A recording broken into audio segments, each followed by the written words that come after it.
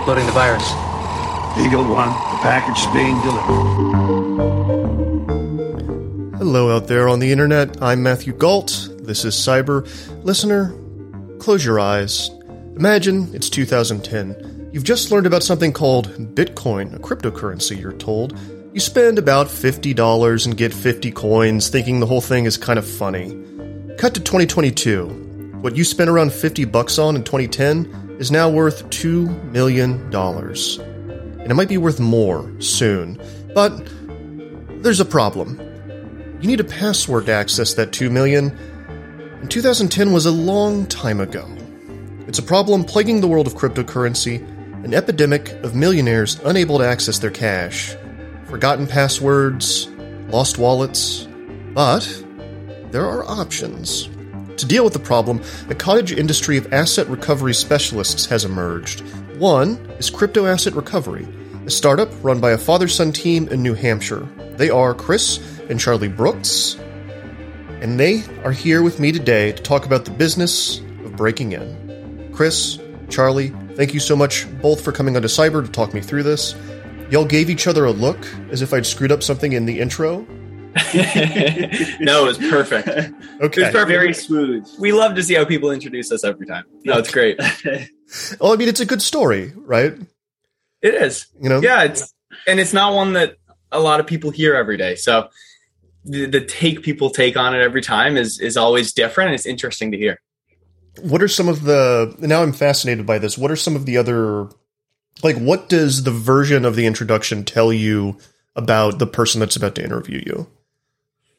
That's a good question. One thing we get a lot is we're introduced as hackers, as white hat, sometimes black hat. And, that tells me that maybe they are not super in tune to the hacking space. But I think generally that tells us that maybe we're speaking to somebody who's a little less in tune to Bitcoin and how cryptocurrency works.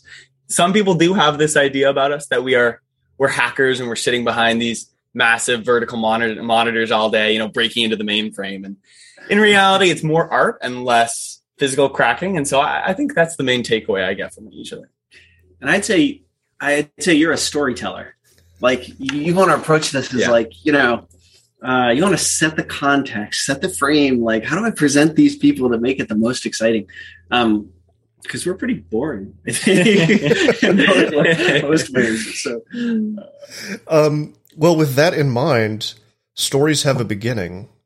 So let's get into some basics up here at the top.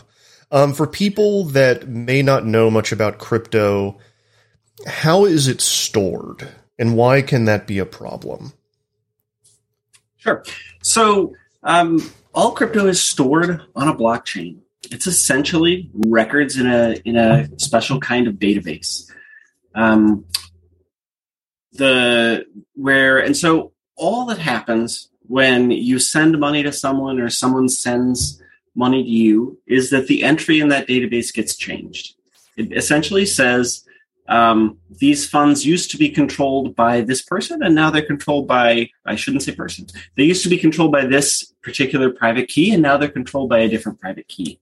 And so when we talk about crypto wallets, it's often a little bit of a misnomer, because what's stored in the wallet is not funds, right? What's stored in the wallet is a very long string of numbers and letters that give you control over making an entry in that blockchain. All right. So what exactly is your business? What do you guys do? So we work with unfortunate, but sometimes we like to call them very fortunate clients who are forced to hodl, folks who have lost access to that private key. And like you said in the intro, the most common issues that we face are, forgotten passwords. So it can be, where did I hold my funds? I have this password and wallet identifier laid down, and how do I access my funds? Most commonly, it's a password recovery. And so in that scenario, we're working with clients hand in hand to really get a feel for how they make passwords, because I think it's commonly known that as humans, we are, creatures of repetition. And so when you're going to make a password for a Spotify account, your password may very well be incredibly similar to that of your blockchain account or of your Bitcoin Core wallet. And so that's the cornerstone of our business, is working with our clients to try and get in their head and try and recreate the steps they took, maybe 10 years ago when they set up their Bitcoin wallet. So sorry, go ahead. So, there's this idea that I really like, okay, that and it comes out of the sort of chess and chess gaming. Okay. So the idea is that the best human chess players today cannot beat the best chess playing programs. Okay. So computers that can play chess are better than humans that can play chess.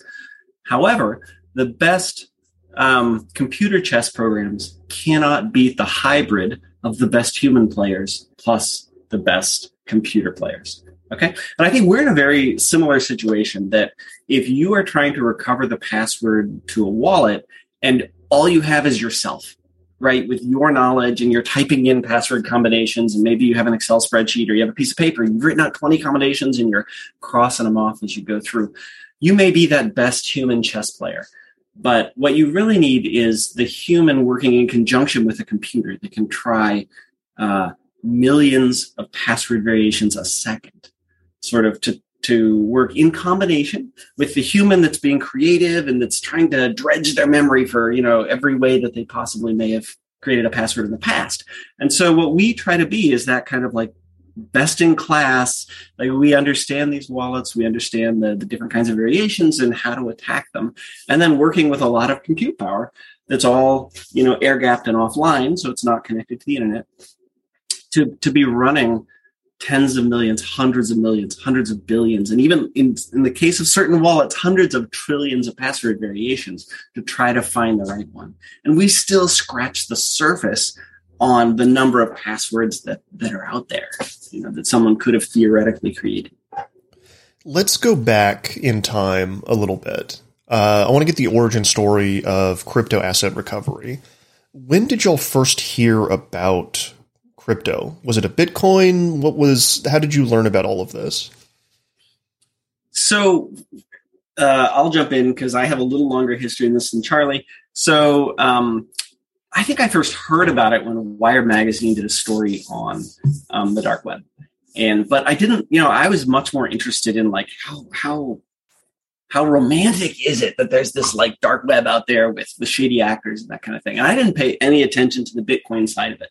So I think it's very like that's actually an origin story that a lot of people had when they're like, we don't give a crap about the dark web. We care about Bitcoin. And so that was early. I don't remember the exact year, 2010, 2011, something like that, for that Wired story. I had a business coach. So I've been an entrepreneur for close to 20 years now. And I had a business coach come to me in 2014 and say, you need to take a look at Bitcoin. Like, this is going to be a real phenomenon. I think a single Bitcoin cost $600 at the time. And so I started reading about it. I read the Bitcoin white paper. And I pretty quickly realized that no, he was wrong. Like, this was just like, nobody would ever want to like nobody ever would want to buy something with crypto as opposed to a credit card. And so I just kind of like blew it off. Right.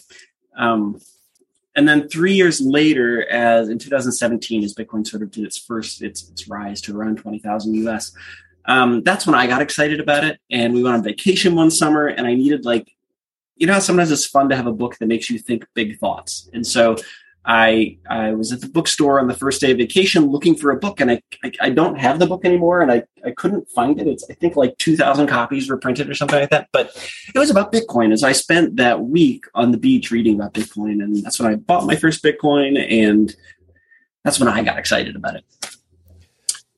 So the way I like to approach life is when I get excited about something, I want to create a business around it. And so I started looking at different business opportunities, and eventually sort of came across lots of Bitcoin Talk forum posts about people that had lost their passwords. And I was like, ooh, like, I'm a programmer. I know how to solve that problem. And so, yeah, that was late 2017. When I had that idea, I actually bought the domain name and set up a business and started cracking the first wallets. Yeah. And then enter 2020. I was a computer science student, and COVID struck, and I came back home. I took a year off school to do a little travel and then to work on a business. And by travel, like, we'll tell.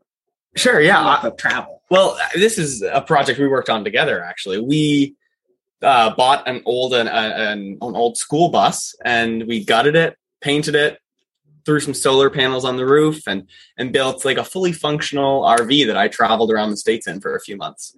So that was our foray into working together. Yes. The first times we wanted to kill each other.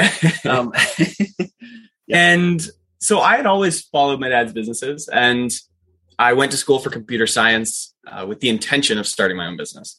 And this crypto asset recovery in particular had always seemed really interesting because, it's digital bounty hunting. It's really exciting. And every time you open up a wallet, there could be some lost fortune in there. And so, in January of 2021, right around, we were hashing out business ideas. And this is when Bitcoin was climbing. I think it was around 30,000, it was starting to tick back up again. And so we briefly talked about the idea of starting up crypto asset recovery. And after a few days of just getting the website back under, getting the website back up and running and working back through the 150 or 200 clients we'd amassed over the past few years. Because I actually shut it down for a couple of years. Right. I just let it go dormant for a couple of years. Right. And so we got our first crack, and that's when we knew it was viable. And we've been burning since then for a little over a year. Tell me about that first crack. I mean, I don't know how much cracker client privilege there is. But can you tell me about like what that first crack was, how you busted into it? It may not be an exciting story, but I want to hear it. Yeah. It's not an incredibly exciting story, but it was to us. So yeah. It was about 2 weeks after starting the business back up, and we had conversations about testing out the business, kind of feeling it out to see. Because in 2017, when my dad had run it, he started running into issues of, bots approaching him with fake wallets and, interest declining as Bitcoin's price went down, because it is a very seasonal business. And so, we were kind of playing with this idea. I'm not really sure it was going to work. And one night I was working just in our kitchen, and we had been working with a gentleman from, was it the Netherlands? The Netherlands. From the Netherlands for a little over a week. He was one of our first clients. And it was very closely related to a set of passwords he had sent us. So it was not our most exciting or impressive crack yet, but it was a substantial size. And so I think that first crack was definitely a proof of concept. It was enough money that we both kind of, a light bulb went off, and we said, wow, we can make a living off this. This can be a business. It can be exciting every day. And I think it was a sense of euphoria because neither of us were quite sure that it was going to work. Right. And that was it was high fives all around. High fives all around. We're jumping around in the kitchen. It was awesome. How much was in there? I think we made about $9,000. Does that sound right? And we took 20%. So okay. $5,000, something like that. There's often there's an interesting mismatch in this business that, like, the cases that are often the most interesting are often the least lucrative.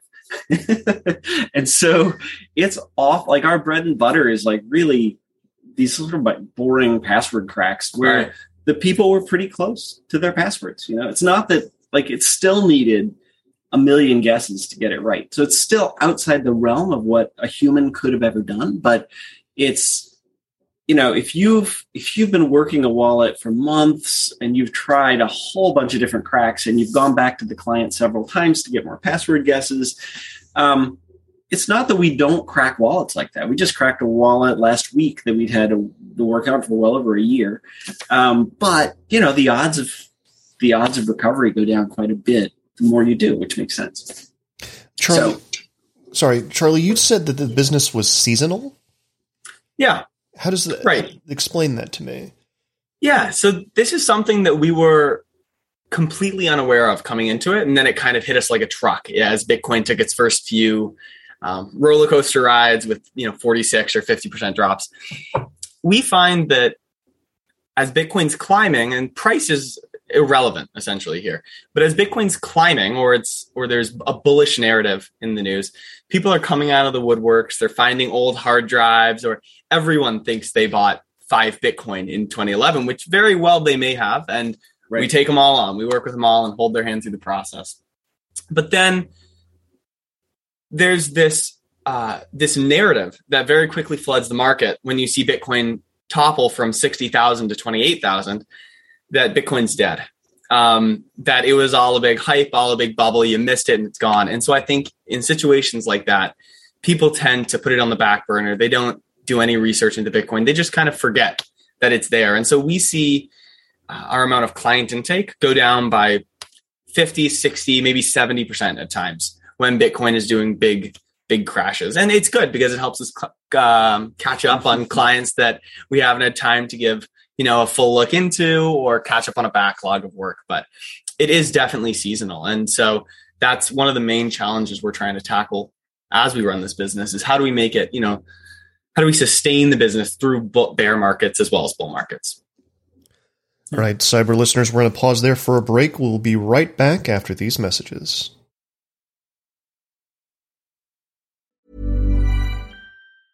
You should celebrate yourself every day, but some days you should celebrate with jewelry. Whether you want to commemorate an unforgettable moment or just bring some added sparkle to your collection, Blue Nile can offer you expert guidance and a wide assortment of jewelry of the highest quality at the best price. Go to BlueNile.com today and experience the ease and convenience of shopping Blue Nile, the original online jeweler since 1999. That's BlueNile.com. BlueNile.com. All right, Cyber listeners, we are back on with Chris and Charlie Brooks, who run the company Crypto Asset Recovery. They will help you break into those crypto wallets if you've forgotten your passwords. So what does the day-to-day of this look like? You get up in the morning, you have your 2 cups of coffee. What is your morning like? What is your evening like? I'll jump in. So there are kind of 2 sides to the business, right? This is there's the cracking side, and this is the side where you are you've already collected data from a client, right? All their password guesses and that kind of thing. What you're trying to do is create a strategy to sort of convince your computer to run those tens or hundreds of millions of password variations. And I tend to do that work mostly at night when I'm working on wallets. Because that's when it's quiet, and I'm not gonna. My dog doesn't need to be walked, or I don't need to go to the run to the store, or that kind of stuff. The second half, though, is that this is a business like any other, and so we have to worry about and think about marketing, and we have to think about what kind of SOPs or standard operating procedures are we creating. We are working with our customer support team to make sure that they are handling cases correctly and that kind of stuff, and so. There are bills to pay, there's payroll to meet, all that kind of stuff. And so that kind of day-to-day or partnerships to build, that kind of stuff is like the day-to-day of what I do 9 to 5 is sort of cover those things. What's your schedule? It's very much the same. So the beauty of the cracking part of this business is that we will spend 30 minutes or an hour maybe working with individual client password lists and guesses or maybe partial seed phrases and wallet files. And then we set it and forget it. So we have some servers like the one that we have behind us here that will run for, sometimes they're just an hour or 2 long cracks. And then sometimes we set cracks for over a week and set it and forget it. And we just see what happens. And so while that is happening, so that is a relatively small part of my day. And then the rest of it is very similar to my dad's. So we have a lot of development we're doing within the business side of things right now. As my dad said, we are building and expanding our customer support team so we can help more clients. And so with that comes a lot of security measures we need to be taking. So a lot of the day is spent with updating our security practices, with chasing down partnerships that we're trying to get in the works. And then also, 40% of this business is working with clients who have password guesses and wallet files or partial seed phrases. And then 60% of it is explaining to folks who have been scammed or who threw away a hard drive or never recorded a seed phrase, that we cannot help them and why that is. And so at the end of the day, a large portion of our time is eaten up just helping people who were never properly introduced to the true nature or the decentralization of Bitcoin and why you can't actually access your funds. So let me put this to you to make sure I understand. Like at a very top level, you have computers that are brute forcing passwords, right? Correct. Then you're also working with clients essentially to narrow down the possibilities of what could be brute forced by getting whatever they can remember from the password that they made. Correct? Exactly. That's kind of how it works. Right. And so that actually ends up looking more like expanding. What can we check? Because oftentimes the issue is not that we have too much information.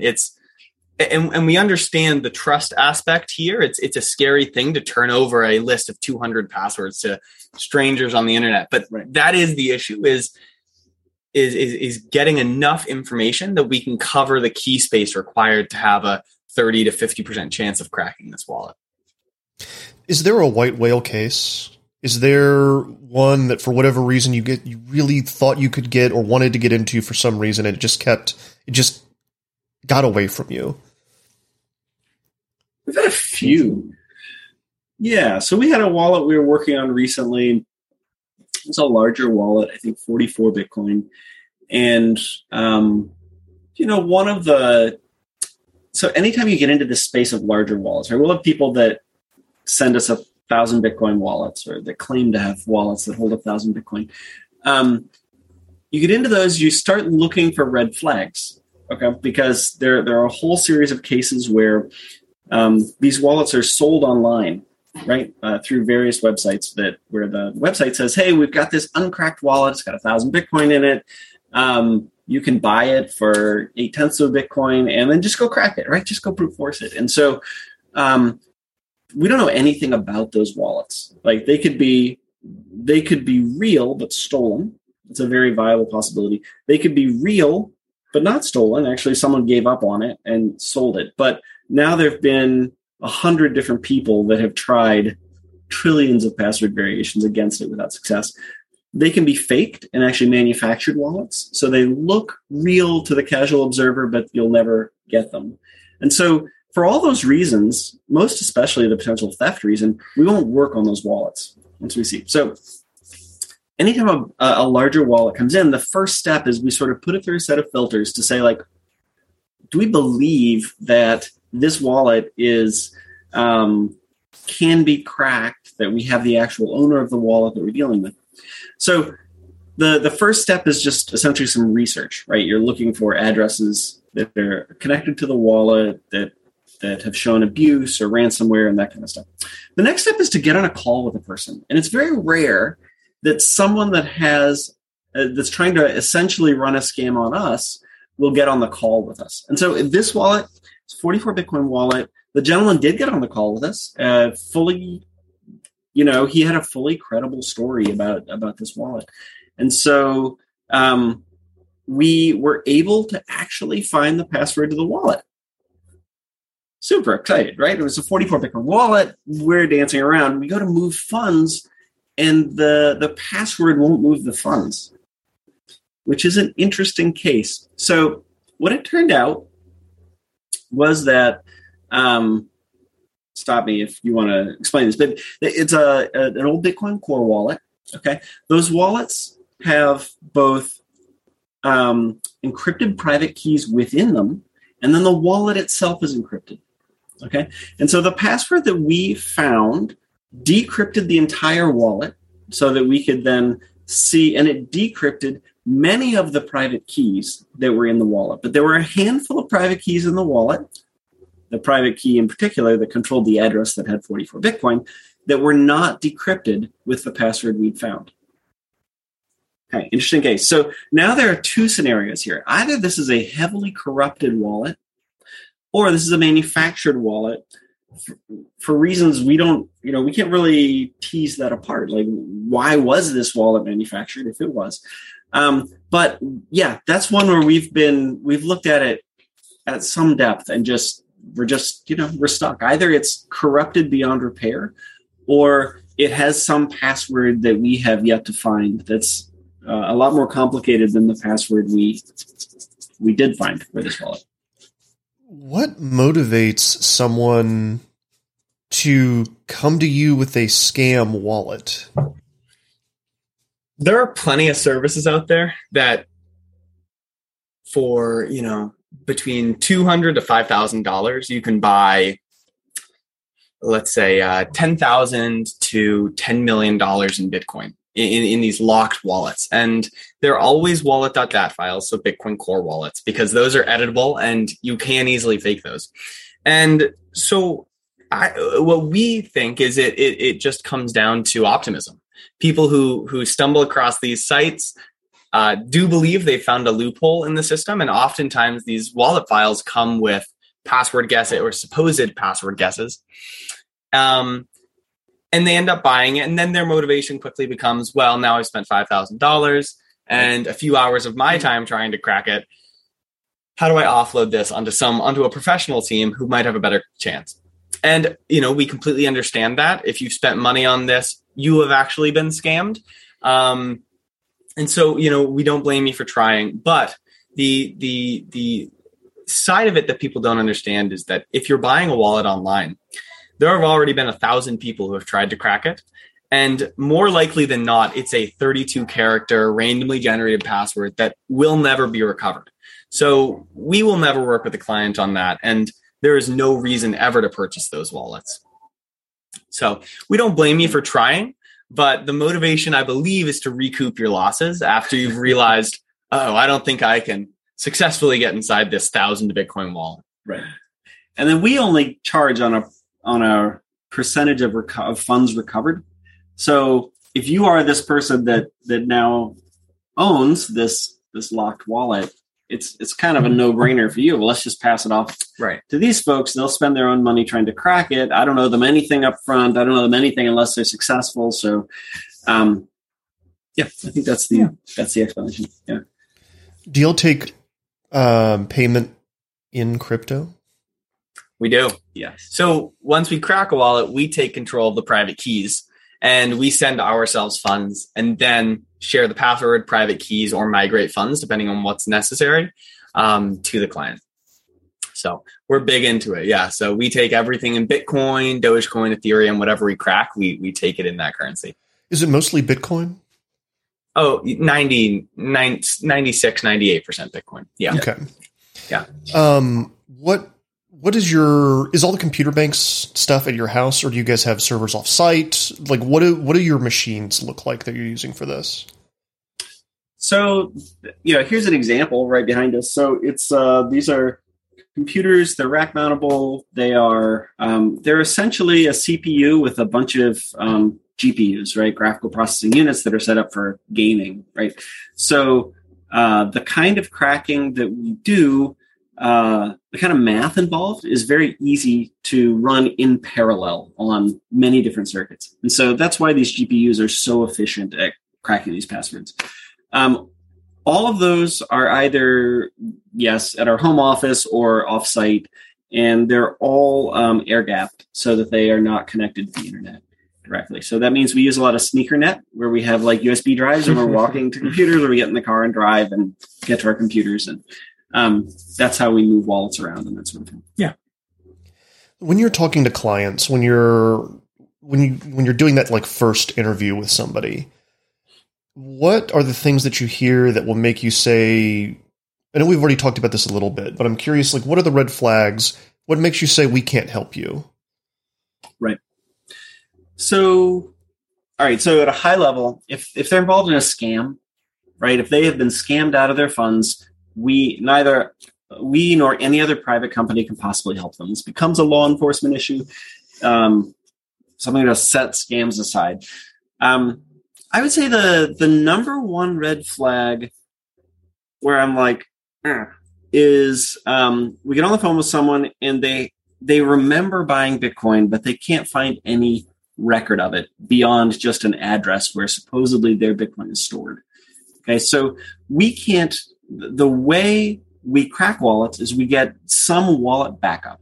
And that wallet backup is essentially an encrypted version of the private key. So we have that in one hand. On the other hand, we have their best guess as to what the password is. And then we can go offline on our air-gapped computers and we can say, okay, try the first password. Try, a first variation of the password. Does it work? Did it unlock? No. Try the second. Try the third. Try the 10 millionth. Try the 11 millionth. Okay.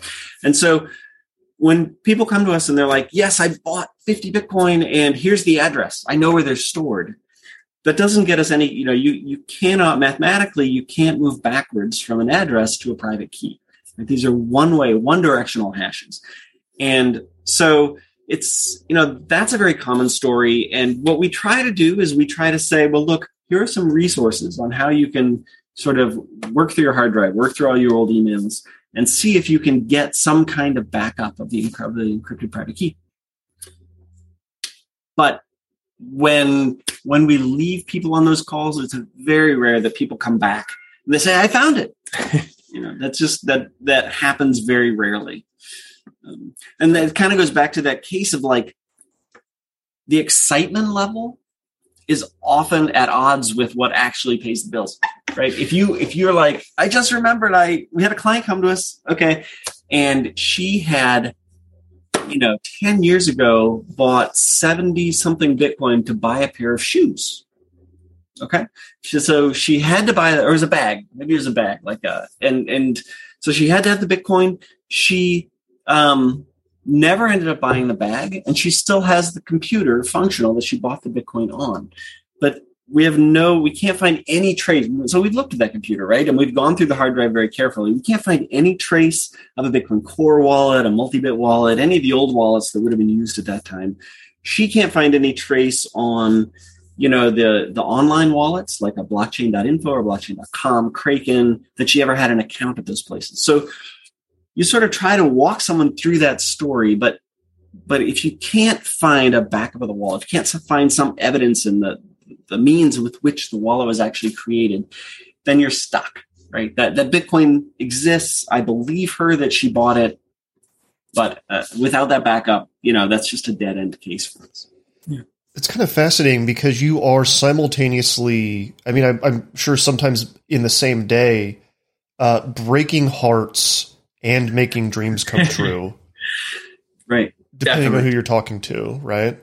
Yes. Unfortunately, day to day, it feels like much more oftenly we're breaking hearts. Yes. But there are those gleaming moments every once in a while where we do get inside a wallet, and it doesn't need to be of any incredible value because these were completely lost funds to our clients. And so after 8 years to get inside a wallet with, $5,000 in it, that's a great payday they didn't see coming. And so regardless of the payout, it is always really nice to get on the call, and those make up for the countless emails we have to send saying, I'm so sorry, nothing we can do, and this is why. I would say regardless of the payout, as long as the payout was what they expected. Right. As long as but actually on close to 50% of the wallets that we successfully crack, the wallet is essentially empty. It might have a couple dollars in it, or it has absolutely no value in it. And that happens for a host of reasons, but it's very common that, we get into a wallet and, the funds someone thought were there were never there, or they were moved out 6 years ago, or there are all kinds of scenarios that come up. What do y'all think is the future of cryptocurrency and Bitcoin? That's a really good question. This is one that I like to kind of tiptoe around because I'm very cautious of sounding like an idiot on the internet. I think we have talked about this, that there is an issue in private key security that hinders Bitcoin's ability to grow to any public, any critical mass, any complete public adoption. Because, it's quoted that every year, roughly 2% of Bitcoin is lost. And so using our numbers, roughly 30% of that Bitcoin can be recovered every year. And that number fluctuates based on how it's lost. But that is an issue going forward. And so we see custodial wallets doing very well right now. But we also see a lot of issues with custodial wallets happening. A lot of hacks that are taking place, a lot of regulatory pressure coming down on exchanges and custodians. And so it puts into question what a custodial future for Bitcoin is going to look like. And so for the time being, when we recover funds for a client who is not so technically inclined or doesn't have the fundamentals of Bitcoin down pat, we do recommend they go to a Coinbase or a Kraken or something custodial where they can, send in their ID and get their funds back. Beyond that, we have talked to a few companies and a few individuals in the space who are actually looking at building alternatives to password protected private keys. So biometric private keys, ways to store private keys securely that will not fade over time, will not be lost to time, and multi-sig private keys. Exactly. So there are a host of different variations on private key storage that are coming about. But that's a question I'm not really sure I can answer, because the custodial aspect right now seems to go against the decentralized and the freedom-centric, backbone of Bitcoin. Well, and also when you start getting into the custodians, that's when some of the really bad stuff can happen, right? Some of these hacks, these. Anytime you've got a bridge or something where the decentralized network is hooking up to the centralized service, that's where all the really horrible things seem to be happening, right? Exactly. Mt. Gox, Bitfinex. I mean, this is where catastrophic events do happen. Right. And a large percentage of the clients we work with come from blockchain.com. And the sole reason for that is that blockchain.com is one of the earliest wallet providers who has not yet been hacked out of service, because they are a non-custodial wallet provider and they have no access to private keys separate from the client and their password. And so that is, the proof is in the pudding that's what works. Bitcoin Core, blockchain.com, these are the wallet providers that have been around forever and will never be hacked. And so a non-custodial future for Bitcoin is where I believe it's going to go. But the exact shape it takes it's tough to guess at this point. And I completely disagree. I think the custodial future is exactly where 90% of all cryptocurrencies are going to happen. And I would argue that, the risks that the average person faces with their crypto are different from what people were worried about 10 years ago. Okay. So for the average investor, your odds of having funds stolen are fairly low. Like Charlie and I can tell you, we work with people that are desperate to recover their own access, their own password. All right. They have a backup of the wallet. They have a good idea of how many funds are there. We still can only help a very small minority of them. If you're an individual consumer with $10,000 in a Bitcoin wallet, the odds of someone flat out guessing your password, somehow getting a hold of an encrypted version of your private key and guessing your password, that is not a risk you need to be dramatically concerned about. You do need to worry about losing your money to scams, okay? Which are much easier to do. That's certainly easy to do through a custodial wallet, but there are more attack surfaces on a non-custodial wallet.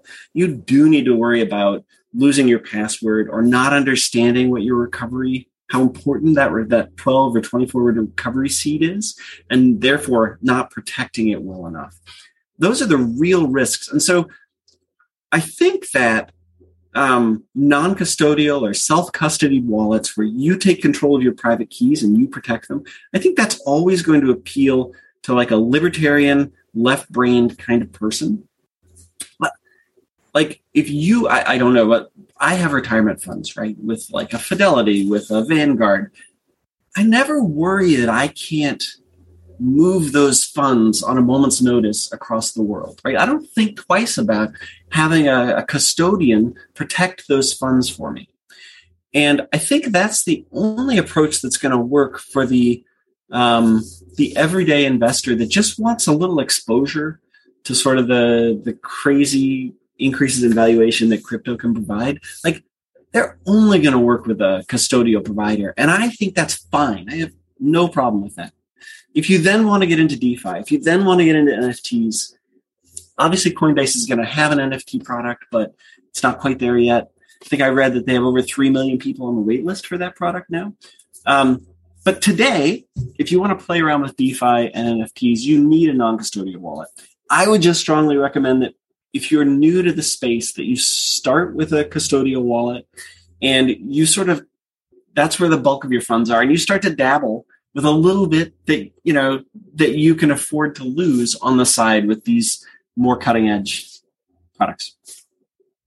Well, this segues quite nicely into my last question. And this is maybe in opposition to your business model, but what is your advice for people that are getting into this?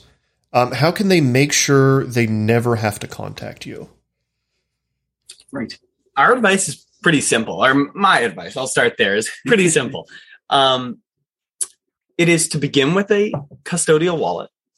This is what we advise clients when we do recover funds for them. Begin with a custodial wallet, make a few transactions, make sure you understand the importance and the function of an address and of copying it correctly, of verifying that address before you do send funds, of checking your network so you're not sending ERC20 tokens to the Binance network or vice versa.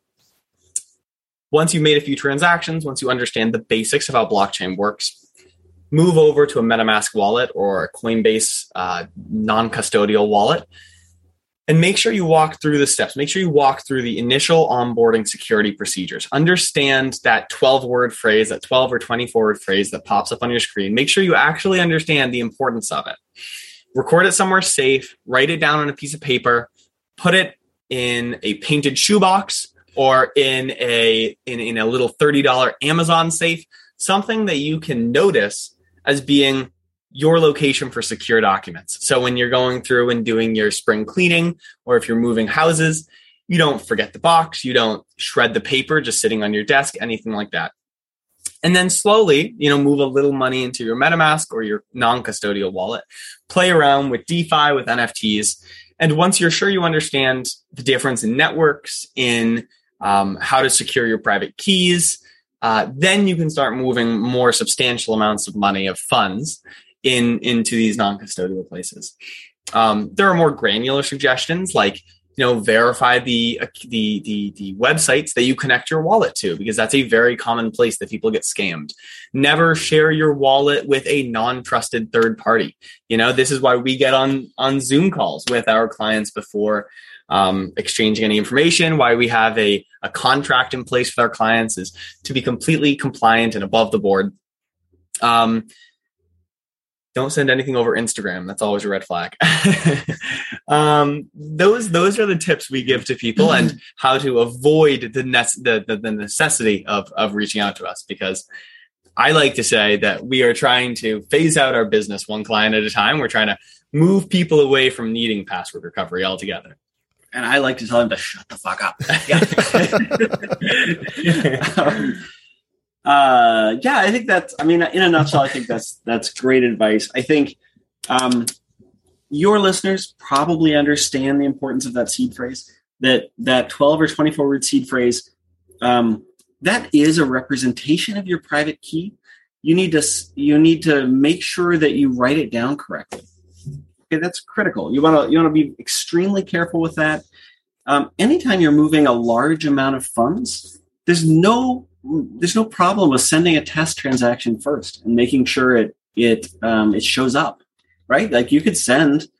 This gets expensive on Ethereum, for example, sometimes. But if you're sending Bitcoin around, sending Bitcoin is dirt cheap. So maybe send $10 in Bitcoin somewhere before you send $10,000 in Bitcoin to the same address. Make sure it shows up. Make sure you are very comfortable with those steps. And then I love the $30 safe idea. I think just like there should be a place in your home where you keep your passports, right? The title to your car. Okay. Nobody's going to throw that stuff away because it's marked in some way. And this is where the $30 safe idea comes in. But that's a great place to also store your 12-word key, because your spouse, your kids, they could easily, you've got a stack of papers that, someone's telling you it's time to clean off your desk, right? And you're finally like, I can't go through all this stuff. You throw it away. 2 years later, you're like, what did I do? Yeah. But I think understanding what that mnemonic phrase is always your backup. That seed phrase, mnemonic phrase goes by a lot of terms, but it's 12 words, it's 24 words. Understand the importance of that and treat it as actual cash, because in a way that is cash. So you wouldn't leave cash at the bottom of a trash bag, right? All wrapped up and tied off, right? So in the same way, you don't want to leave this recovery phrase marked as anything other than highly important and critical. Chris, Charlie, thank you so much for coming onto Cyber and walking us through this. Thank you so much for having us. Yeah, it's fun. The business is Crypto Asset Recovery. If you liked this episode of Cyber, we have lots more. Like and subscribe to us on iTunes or anywhere else you're listening to your podcasts. Helps other people find the show. And if you want to see more of Chris and Charlie, go to youtube.com/motherboard and watch Cryptoland. It is a show that we have made that explores the good, the bad, and the weird of cryptocurrency. 5 episodes are out now. They're all wonderful. Chris and Charlie are in episode 4. I'll talk to you all next week. Keep your passwords safe until then.